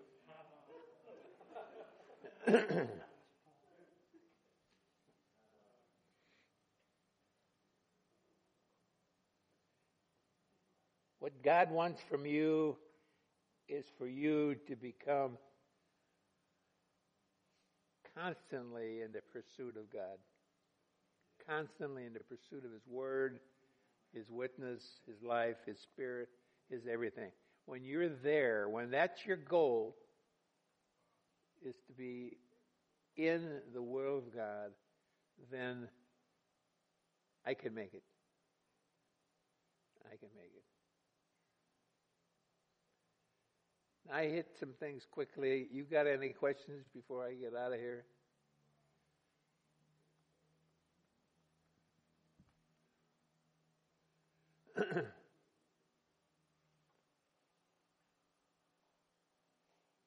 I don't see any hands. So I either did a great job or you weren't listening. Yes, sir. I'm wondering, can you just kind of when people were saying about praying as a family and making time to pray as a family, so you said with your wife to say about when you're ready to walk out the door, you stop it.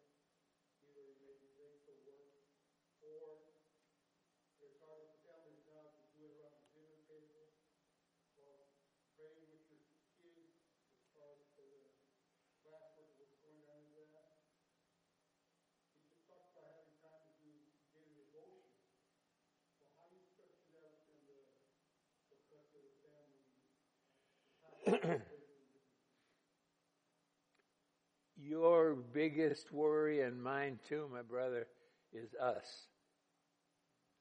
If we can get us in order this way, God will make time for the other things. If we don't get us in order, He just lets it go. Go on, you want to do that? You want to hide from your wife? Go on.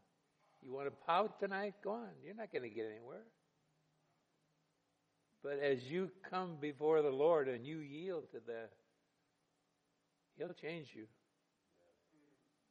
And that's the whole goal. The whole goal is change me, God. I don't want to be like this. The problem is we've been like this for so long that we think there's no other way. But there is another way. There's a right way. And that's what He wants from us, the right way. And when we yield to Him, that's the right way. Right, brother? That's the way it goes. So He waits for you. He waits for me. He waits for all of His children. There's multi-millions of them. He waits for us to come before Him and to then say, God, you're right. I was wrong. God, my wife was right. I'm wrong. God, blah, blah, blah, blah, blah, blah, blah, blah, blah. Doesn't matter what. Just be quick to give up. It'll save you. It'll save many years of yelling and fighting and screaming, and it'll save all that stuff. But you got to give it up. And you can't pick it up again then, and that's the hard part. So you let it go. And in the end, you win. And if it's with your wife, she wins. And naturally then your marriage wins. That's what you want. Marriage is going downhill still, not as fast. Mr. Trump coming in there is going to be a help. He may not seem like it, but he's going to be a help. I guarantee you. He's a godly person. I don't know how many people I know personally who have spoken to him, and he has expressed his love of God and his avenue to follow Christ. That's what he's expressed openly to people that I know, and that's a good deal. So you say, well, he's a this, he's a that. Don't go by that. Those are what other people have said. You go by what you see, what you hear, and watch what happens then. Things will change. That's what we need. We need change. And he will change. And He wants to change every one of us, starting with me and Pastor Mike and all of your pastors. He wants everybody to get changed. And when we do that, we get the victory. And the victory is coming. More than one. It's coming. So hold on to it. Pray for this place. Pray for your pastor. Pray for your elders or deacons, whatever you have. Pray that God will send you people who will yield themselves to God. That's the whole key. And if they'll do that, you will have victory here. And if you don't do that, then you'll just submit back to the old ways and old ways and old ways and old ways. And you don't want that. That's old. That's old. Someone else got a question? Yes, sir.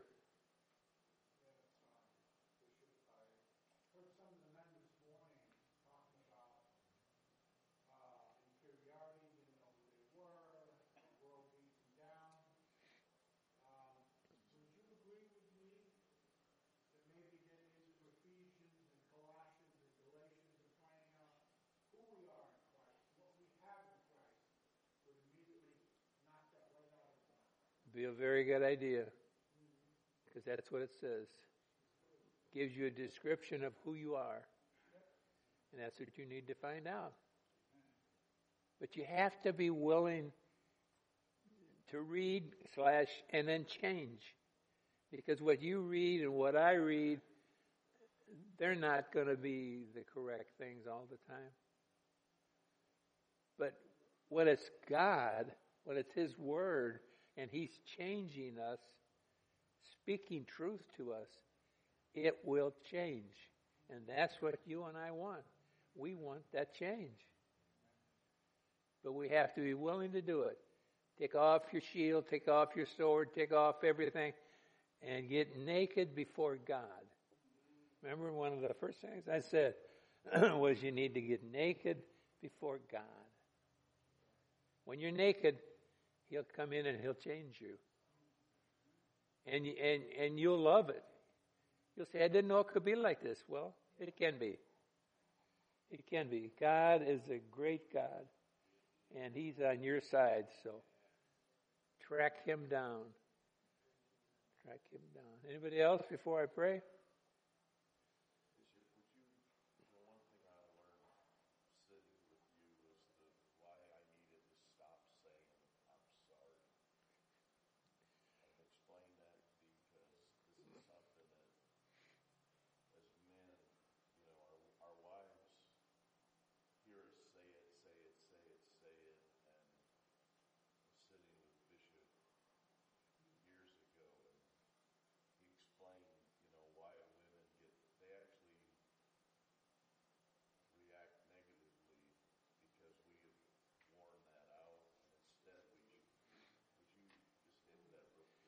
That's a world saying.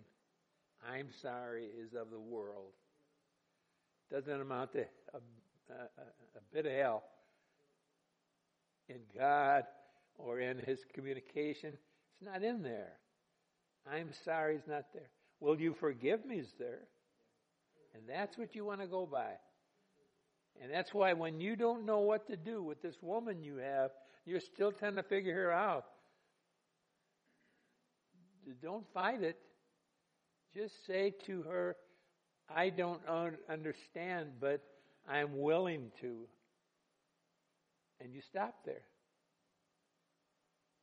Watch what God's going to do. God's going to change the church. The church in, what are we in now, 8? No. 10, 12, 1, 11, 9. I'll pick 9. 10, 11. I'll pick 11, 12. One of those years, God's going to change the church drastically. And it's going to be good. The church leadership is going to go from people back to God. See, the people, I'll just use the term politicians right now. Politicians have taken that word about God and they've run with it. And God is saying, I didn't say that. But you've heard it so much, you think I said it. I didn't say that. You need to hear what I have to say, then you need to get before me. You need to pray correctly, and you need to yield correctly. Pastor Mike is where he should be. He's struggling it out. He's fighting it out right now. Not for himself, but for you. If he can get you to get straight and get on his team, we'll take this part of Portage. Until we do that, it won't work. It just won't work. Anybody else? Yes, sir.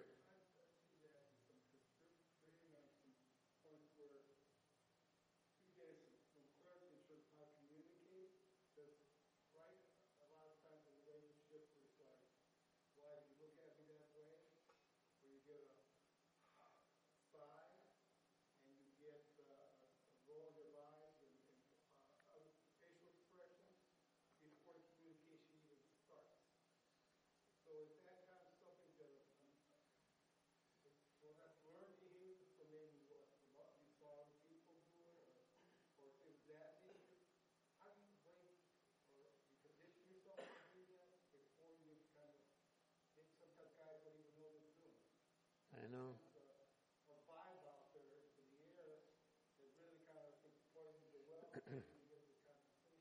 Right.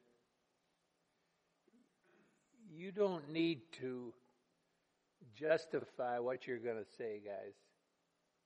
If you know that you're serving God and you want Him to be your leader, then just say that. God, I failed you. Forgive me. That's a great prayer. God, change me. Change me. Great prayer. God, I want more of you and less of me. Great prayer. Those are prayers that you don't need to pray a lot. You need to get that out and then watch what God does. Because He will move on those lines. He doesn't need you to give a doxology of what you're going to do. He's not concerned with that. He doesn't believe you half the time anyhow. Think about it. Half the time you're blowing smoke.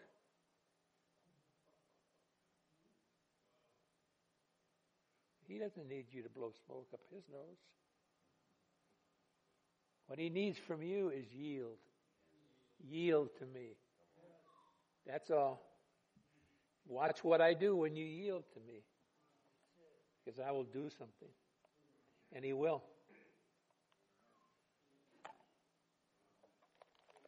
Okay? Let's stand and I'll pray. And then y'all can try and assemble what we spoke to you. Get it in your spirit. And then go from there. Father, in Jesus' name, we come to you as a group.